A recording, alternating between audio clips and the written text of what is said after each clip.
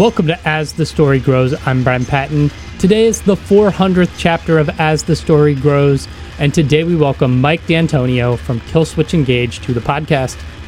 Mike's side project, Death Ray Vision, is releasing their new record, No Mercy from Electric Eyes, today on Metal Blade Records.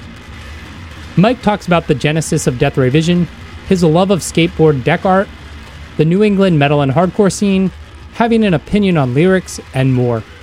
I loved getting to chat with Mike about this new record and touch on the legacy of Killswitch Engage. We had a comment on chapter 398 with Tuck from Fit for a King. Bodybuilding Berserker said, "Loved this one. Also check them out because of how excited you were about the album. I don't always, so thank you. I'm glad I did. What a great album." Thanks for the comment. Getting to share new music is one of my favorite things about this podcast. Introducing new bands or projects brings me joy. Even with this chat today, Mike has a killer discography, but I said yes to chatting with Mike after listening to the new Death Ray Vision album. It's incredible, and I hope people give it a spin. So thanks for listening, and thanks for checking out that off-road minivan record. I know Tuck appreciates it. So I hope you guys enjoyed today's chat with Mike D'Antonio from Death Ray Vision.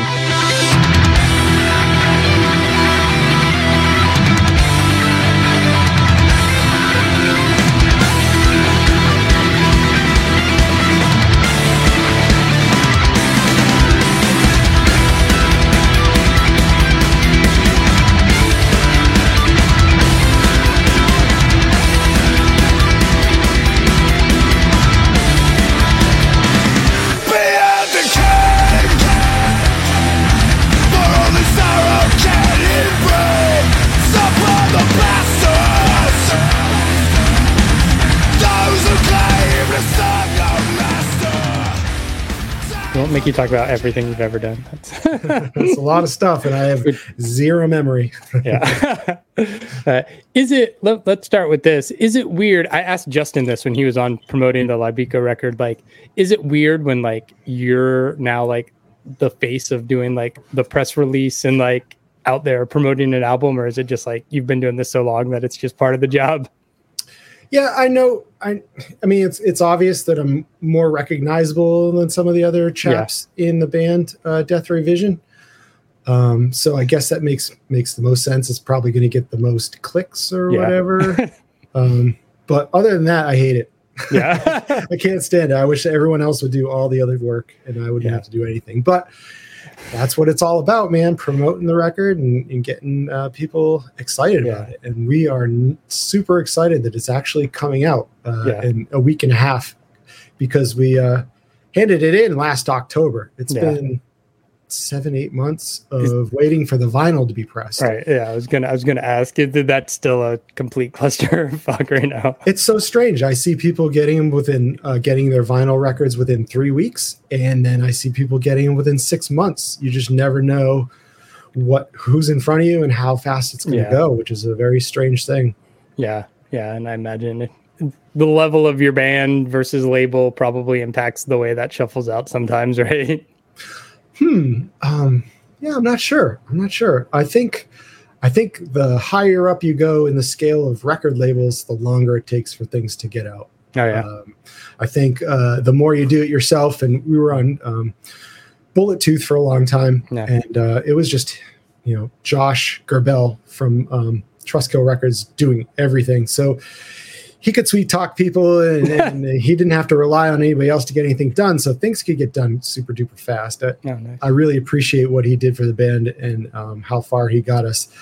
It's also really cool to be a part of a company that cares and that is big enough to get your name out there without really even having to try. And I love the Metal Blade dudes. They're rad people. Like, everyone there is super, super cool. So it's been a great experience so far. Yeah. Did releasing this album on Metal Blade just come from the Killswitch connection there?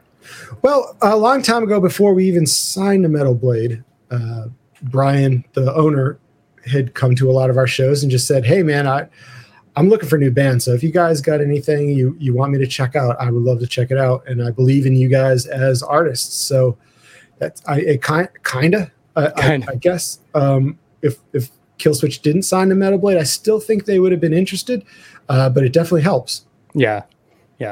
Let's just stick with Death Ray Vision here, because everybody knows you're in Killswitch Engage and you're in Overcast. But let's talk about Death Ray Vision. Did this project come about after Overcast had reunited and released some music, as you and Brian just being like, yo, and I guess Pete still want to be like, we want to play music?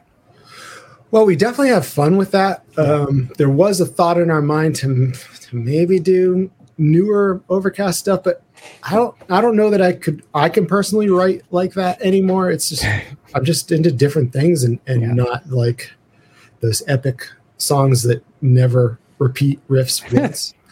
It's a hard thing to write, and that's why I took Overcast forever to get albums out, because it was incredibly tough to write all that stuff down. I get so lost in how much fun Overcast was back in the day. But in the same vein, I called up Brian. I had a bunch of material that was doing absolutely nothing, and it was in a completely different tuning than Killswitch stuff. It was in E, which is E drop D, which is what Death Ray Vision prominently uses, and it's sort of reflective of that old school feel. And actually, now that I think about Overcast, was E too, so maybe that had something to do with it. But it just got that old hardcore New York hardcore feel, which is what we were going for. That tough guy, Leeway, Cro-Mags, Judge kind of a feel to our records. And so anyways, I had a few songs and I said, Bri, I'm bored as hell. Do you want to do something when you're not on tour? Do you want to maybe, I have these songs, let me send them to you and see what you think. He loved them. He was really into it. And I said, well, why don't we'll just do like dive bars, or just play around town, just play local, just do something local and just have something to do when we're not doing anything. And he agreed, and we got Pete right away and started building the band from there. But it really wasn't going to go much farther than the first EP when we first, when we were thinking about what we were going to do. Actually, we weren't thinking about anything. We were just like, oh, let's just put out this music. It'd be really fun. And it'd be even funner because it's like a new name. And no one will know who it is, and maybe people will figure out, maybe people won't. So that's kind of how it started. Is just let's just do it for us kind of situation. Yeah, and it's grown into something a bit different, but it's still kind of on that line where we don't have to write radio singles. We can still write exactly for us. We got signed to a record label, writing the same material that we like to listen to. It's really cool that other people like it, but we're kind of writing for us, which is fun, really fun. Especially at 50, to be able to still write music that you really like and put it out into the world, and people actually dig it too is a really cool feeling. Death Ray Vision gives me that charge, Yeah. You said you were bored. Is that was kind of in that era where like Howard leaves, Jesse's coming back. I know Adam and Jesse were doing like Times of Grace that time. Is that what Killswitch was just kind of? Oh, you're right. Up in the air, right? Like it was very up in the air. So much so that I thought the band was over. I believe there was even maybe a management meeting where they were just like, if you guys want to start new bands, now's the time. so maybe there was a little of that thrown in as well. Oh man, it was scary. It was really touch and go and frightening, because I really loved all those dudes, and it was unfortunate. Tried to get all the help that we needed to for our friends who were in need, and hope for the best. And luckily, it did work out. Yeah. What led you guys to Bullet Tooth? Josh is a great guy. Yeah. He really wanted to put out the records. He came at us. I think I may have just sent out some demos here and there and everywhere. And he's the first guy to get in touch, and the most excited. And sometimes you want the most excited guy to be a part of your record. So that just means he's going to want to work it more and help you more and provide that level of that maybe a label can't provide, just like more of a friendship type of thing. And oh man, we're so screwed. We need like a couple records for a show that's going to happen in a few days. Oh, don't worry about it, dude. I'll take care of you. It's that sort of scenario where it was just really, really easy, and it was like dealing with a friend. Yeah. You think Josh got a bad rap with how like things ended with Trustkill and just? I can't speak to what happened with him in that label. I really dug the label. I really dug him when he was doing the label. I really dig Bullet Tooth. I've heard horror stories. Yeah, there's going to be horror stories everywhere, especially if there's a lack of back and forth between you and the label. If you just expect a label the size of Trustkill to do everything for you, and it doesn't happen, and you get upset. It's because you didn't do it right. And it's not because the label didn't do it right. So I really, it's not my area of expertise, but he has been nothing but a great friend to me and to the band. That's awesome. Where'd the name come from? Death Ray Vision. I was thinking of the word Death Ray and I was also thinking of those old comic book ads that you'd see in the back of the comics that would say like, send $1 and you get like X-ray vision eyes, these glasses that had like swirls around them. And I was just so intrigued by that. I was like, Death Ray, X-ray vision. Oh, maybe it could be something like that. And I think I had blurted it out to Brian. He's like, that's the name for sure. It was kind of a unanimous thing right off the bat. I don't think we had too many other names besides that. It's just, kind of tells you right off the bat what we're about, I suppose. Yeah. That we're not some peace-loving jam band from the Grateful Dead era or something like that. We're ready to burn your face off. Yeah. We'll let Brian to step down from this current record and cycle. As I had said, it was kind of a local thing. We were really trying to do this as a local band, and when Brian got married and inherited a house in Missouri, and now he resides there with 2 kids and a whole family. And it just got to the point where it just cost a lot of money to fly him out, and we really wanted to practice a lot more and maybe play some shows that were coming up a little bit faster than planning out like months and months in advance. So I just said to Brian, I'm real sorry. I just don't know if this is going to work, only because you're not in the area. You're such a great front man. You're an awesome singer. I love you. He's one of the few singers with an ego problem that I've ever met in my entire life. He's a normal dude. And it was really a pleasure being in 2 bands with him. And he's very creative. It just logistically didn't work. He was just a little bit too far away. Yeah. Which is super unfortunate. I mean, you can still do records that way, but you can't promote a record that way. So we moved on to Jeff Gard for the last record, and unfortunately that didn't really work out either. I think we were trying to patch up a gigantic wound with Brian leaving with a small little Band-Aid in it, and sometimes you don't figure out that maybe it's not as cohesive as you wanted it to be till after you record a record. And we had finished recording Negative Mental Attitude, and things just weren't really working like they needed to. So with this new incarnation of the band, it was around the pandemic, and we were just, a lot of time on our hands. We started writing a bunch of music. Pete is like a writing machine. We had to just tell him to stop writing too much material. How are we going to find a singer with 150 songs? Because they're just going to look at that and laugh. So anyways, Pete came with the idea of asking Keith Bennett, who, old school hardcore guy, probably first generation hardcore guy from back in the day, Panzer Bastard singer, bass player for Wrecking Crew, old hardcore band, just an all around great guy that we had known, and just never thought that he would be interested in something that us younger kids were doing. I call myself a younger kid, just next to the elder statesman of Keith Bennett. Surprisingly, he loved the material.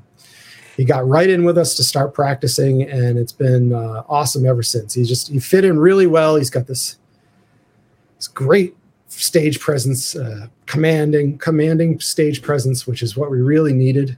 Yeah. After leaving Brian and trying to figure out how to get that back up and running again. And he really believes in the music. We kind of steered the ship in his direction. So you'll notice some of the new record is a little bit more political than maybe I would deal with. But that's him. He's active in that realm, and he really believes every word on that record. So you really want the confidence in your singer to be able to speak his mind.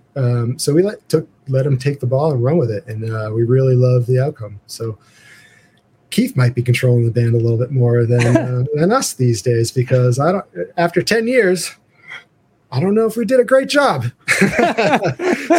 So it's a new beginning, and we're starting over, and Keith's at the helm steering the ship, and we're just really excited for the future. We got a bunch of shows coming up, and then the big record release on June 30th. Yeah.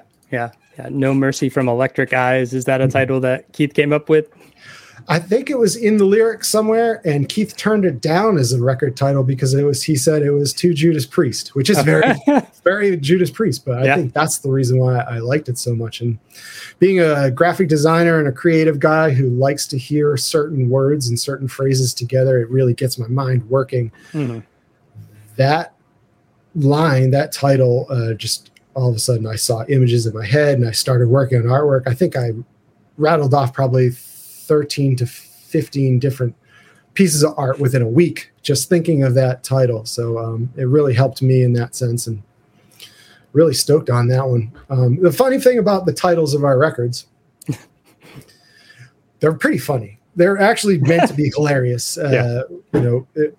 Like I said, we were super into New York and New York tough guy stuff, and before Keith, we were like the least thing from tough guy that you can possibly imagine. Skinny, scrawny white dudes. But playing up the tough thing it was really fun and funny for us. So a lot of the song titles people will say in interviews, and I just start cackling. I just start laughing because I can't believe we named one of our records, "You Ain't Leaving Until We Ain't Leaving Until You're Bleeding." It's just like, who is saying this, and why does he have no muscles? But now, Keith, a legitimate tough guy, has brought us into the realm of actual tough guy music. So he's legitimized the band, so to speak, which is pretty funny as well. Yeah. You talked about the album artwork on this and being an artist. What got you into art and graphic design? When did that come along in your life? Around freshman in high school, I was going to a vocational high school, and I was skateboarding a ton. Skateboarding led me to everything in my entire life. It was all due to skateboarding. I was skateboarding a lot and meeting a lot of friends that were in bands, and I wasn't in a band at the time, but I really envied the life that those guys were leading, just skateboarding until they could no longer skateboard, and then just picking up an instrument and jamming for like an hour, and then going back to skateboarding. And that's what I wanted to do. And all these people needed artwork, and they needed flyers, and they needed stickers. And I was going through this thing called Pre-Voc, where they show you every single shop that is in the technical high school. And one of them was graphic arts.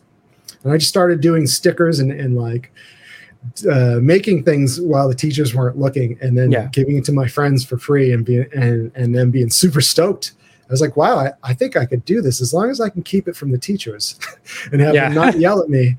I could probably do this for my friends. And if I'm doing it for my friends, why am I not doing it for myself? Why am I not in a band? So that kind of got the spark and the inspiration to it was like, steamroller of skateboarding, graphic design, and then band. All the artwork, especially for like Killswitch's discography, has always been like phenomenal. And I feel like in the last like year and a half or so, there's been a resurgence of like really phenomenal, great artwork. Do you see that in your design, that people are willing to take more chances or want something bigger and bolder these days? You always try to go big and bold anyways. I've noticed that with my work, I was going too much in so many directions that I need to reel it back in.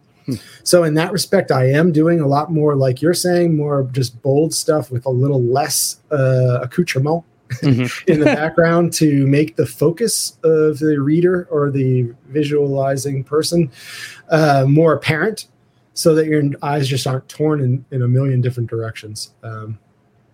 I think it's just the way I'm designing these days, more than getting direction from other people. Nice.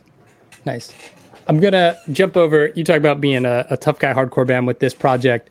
On the flip side, you have Killswitch, who are kind of viewed as like the godfathers or like creators of American metalcore. Like, do you ever think about that, and just like this project you start after Overcast, just like how it's exploded? And like, I mean, it's a job, right? Like, I mean, it's hard not to think about it because it's really, if you think about my entire career, and I've been in bands since 1990, oh, Jesus, since 89 maybe, which is ridiculous. And Killswitch is like the one thing that actually worked. It was like the one thing that people liked. It's like, whoa, I've done so many things and no one, and I've always just, you can get stuck in that rut of just being like, okay, no one likes anything I do, so I just shouldn't do it anymore. But one thing actually hit. So you're going to see a lot more of me now because I'm going to determine to get another one to hit. But it's like winning the lottery. You just never know what's going to hit, when it's going to hit, if it's going to hit, and if it'll ever happen again, which it may never. Yeah. Just feel really lucky. It's like winning the lottery, really. It's very subjective. Music is music. It works for some people. It doesn't work for other people. And when you can get a lot of people to agree that your band is good, it's a cool thing. It's a cool feeling. You never think bands are going to last longer than a few years. And Killswitch is on like 23, 24, something like that. At this point, it's insane. And it did become a job. But it's the funnest job you'll ever have. Yeah. It's like the coolest thing ever. And being able to have time off from that job and be able to go back to it is refreshing. And everyone's super friendly and having a great time and still having a great time at it.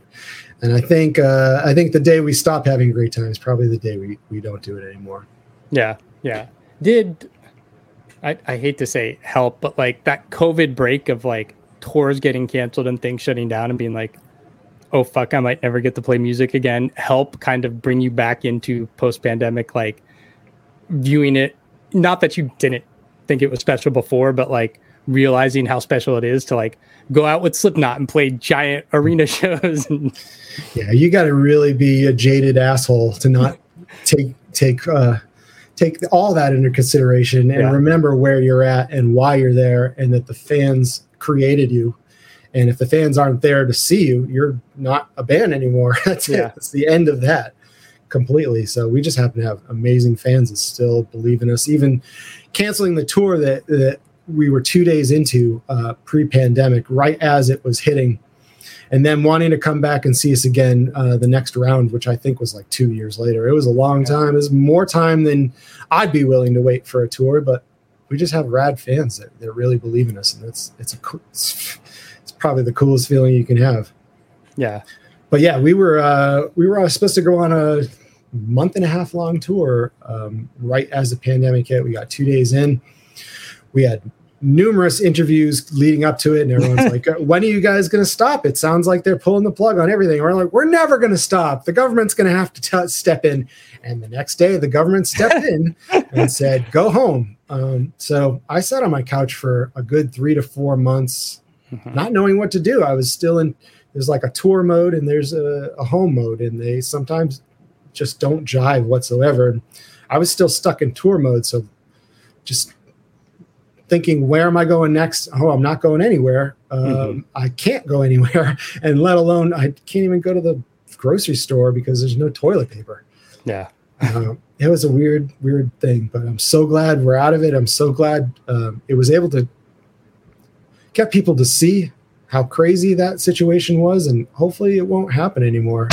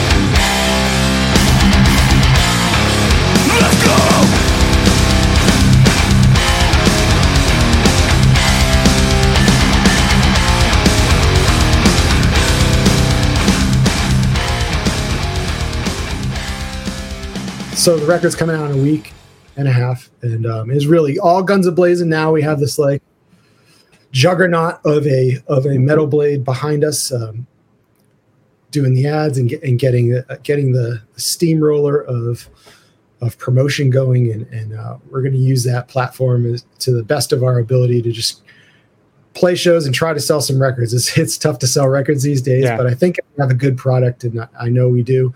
Hopefully people can hear it. And we got all this weekend we're playing with legendary hardcore band Tree, and then we got the record release show on the 30th, the day the record comes out, and a bunch of shows after that. We are going to tour as much as we possibly can in between Killswitch touring, and Killswitch is going to be out for a long time in August. We're going back to Europe for the first time since the pandemic, so it's been like three years, and we can't wait to go back, and not to keep going back to Killswitch, but during that run, we're going to be playing a bunch of festivals, and one of them is called Bloodstock in the UK, and they are going to be doing an art expo for me at an art gallery on grounds. So if you happen to go to Bloodstock in the UK, that festival in August, I'm going to have a bunch of artwork on display, and it's a really cool thing to go through old artwork and pick out the crap and pick out the cool stuff and have everyone be excited about checking it out. Yeah. So that's dope. Lots of stuff. Yeah. I see all the skate decks behind you. Are those designs you've done? Not at all. Nope. No. I just have, those are like probably 85 to 92 skateboard decks that were all, some of them original, most of them are reissues because they did a bunch of reissues lately. But I really like getting like 3 or 4 of the same deck, but in totally different colorways. I love how the different colors play off of different colorways. Colorways meaning, different colors assembled into different areas. Trying to see if I see any on the wall, but all of like 5 or 6 of the same deck, but in completely different colorways. Okay. And it helps me with design work and just trying to guess color ideas and just come up with different ideas that may not be the norm of your usual instances, especially for t-shirts. I think, the old skateboard decks were all done separated one color each, and it's really cool to be able to pick out those colors and see why they did certain things. And I just love silk screening in general, even though I've never done it in my entire life. Yeah, that's like something that brings you artistic inspiration to skate sure decks. Does. That's your collection of choice. and toys and but the skateboard decks in particular help me with graphic design for sure. If you're like super just stressed on a project, you can just push the chair back, have a look around the room, reminisce maybe about 20 years ago when you're skateboarding on a really cool deck, or even just look at some stuff from when you were a kid, and just eases your mind, and then you can go back to your project with a fresh set of eyes. I think a lot of my work hinges on leaving for a day or like putting it away, coming back to it later and saying, okay, I think I know exactly what needs to happen now. Yeah. Music and art are similar in that ways where like sometimes you got to step away and just like it clicks and you're just like, okay, that's what this needs. I would say that's the most helpful thing I can think of for anybody is stepping away, especially if you're getting stressed out about it, and putting it away for a day, 5 days a week. A fresh set of ears, a fresh set of eyes is going to do wonders for whatever you're trying to do, or it'll tell you that thing's crap and you need to start fresh. You need to start over again. Yeah. Not everything you're going to do is great. Yeah. So it is. Yeah. Repetition. I'm curious if there's something, I hate to like wrap a whole region as a scene, but like so many like killer bands have come out of like the New England scene, Converge, Cave In, Killswitch, Shadows Fall. I mean, like the scene is massive. Is there something about that area that just like encourages bands, or that used to encourage bands of that nature, and just like, I don't know, some political underpinning or something, or just like skate culture? Like it's funny. I think it did have to do with skate culture. I think it did have to do with BMX guys and all of us hanging out when we weren't playing in bands or we weren't going to shows. It's definitely super incestuous in that every band members, probably been about 3 or 4 other bands that from the area. Swapping band members is pretty common here, or it was back in the day. And it's really funny that a lot of the kids that I grew up are still doing it to this day. They learned their avenues and figured out where they could thrive and keep doing it, which is rad as hell. Yeah. Bands like Bane and All That Remains and Unearth, and it's just cool to see their trajectory and that they can pull it off in a small little place like Massachusetts. It looks like an arm, a flexing arm.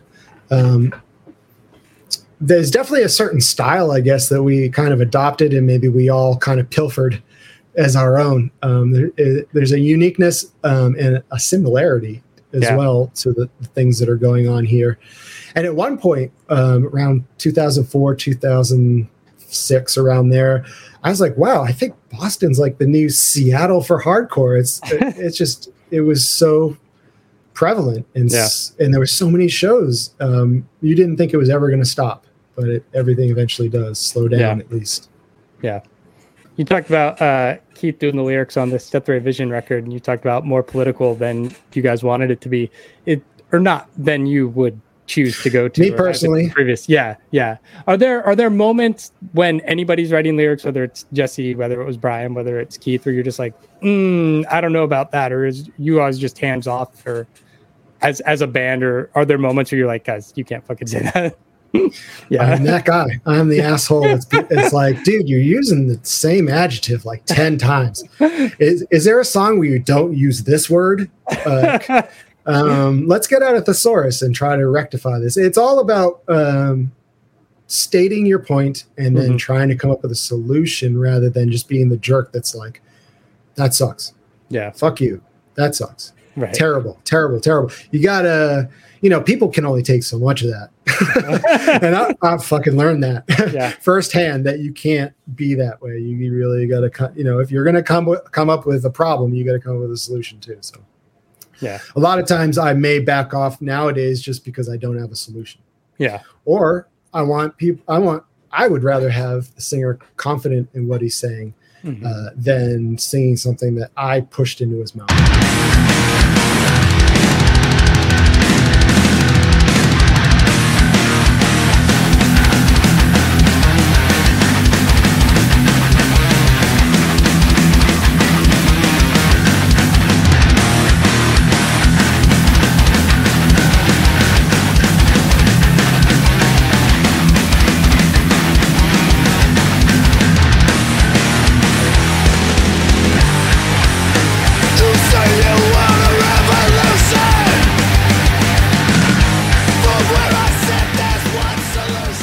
We'd love to see you at the shows. Anybody who wants to come out, it's going to be super fun. It's got more of a hardcore feel to it, more of camaraderie, and more of an underground thing for sure. We're not trying to pose or write hits. We're just trying to go for the throat and bring some emotion to the table. So hopefully you can hear that in the music, and I would just love for people to hear it. That's all. Yeah. A completely different vibe than Killswitch, which is big and hooky and like not mainstream, but way more than just like, we want to be old school hardcore, circle pitted up. There's a little bit more stress involved with a high profile band. You just have to make the right moves, and Death Ray Vision is not a high profile band. So we don't have to make the right moves. You can make tons of mistakes and still be stoked.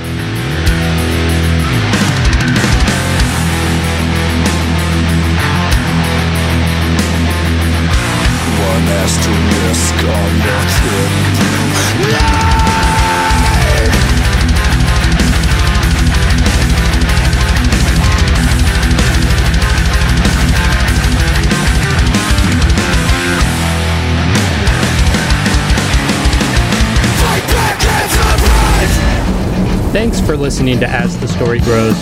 Our intro music was written and composed by Jeremy Hunt. The As the Story Grows theme is by Bob Nana.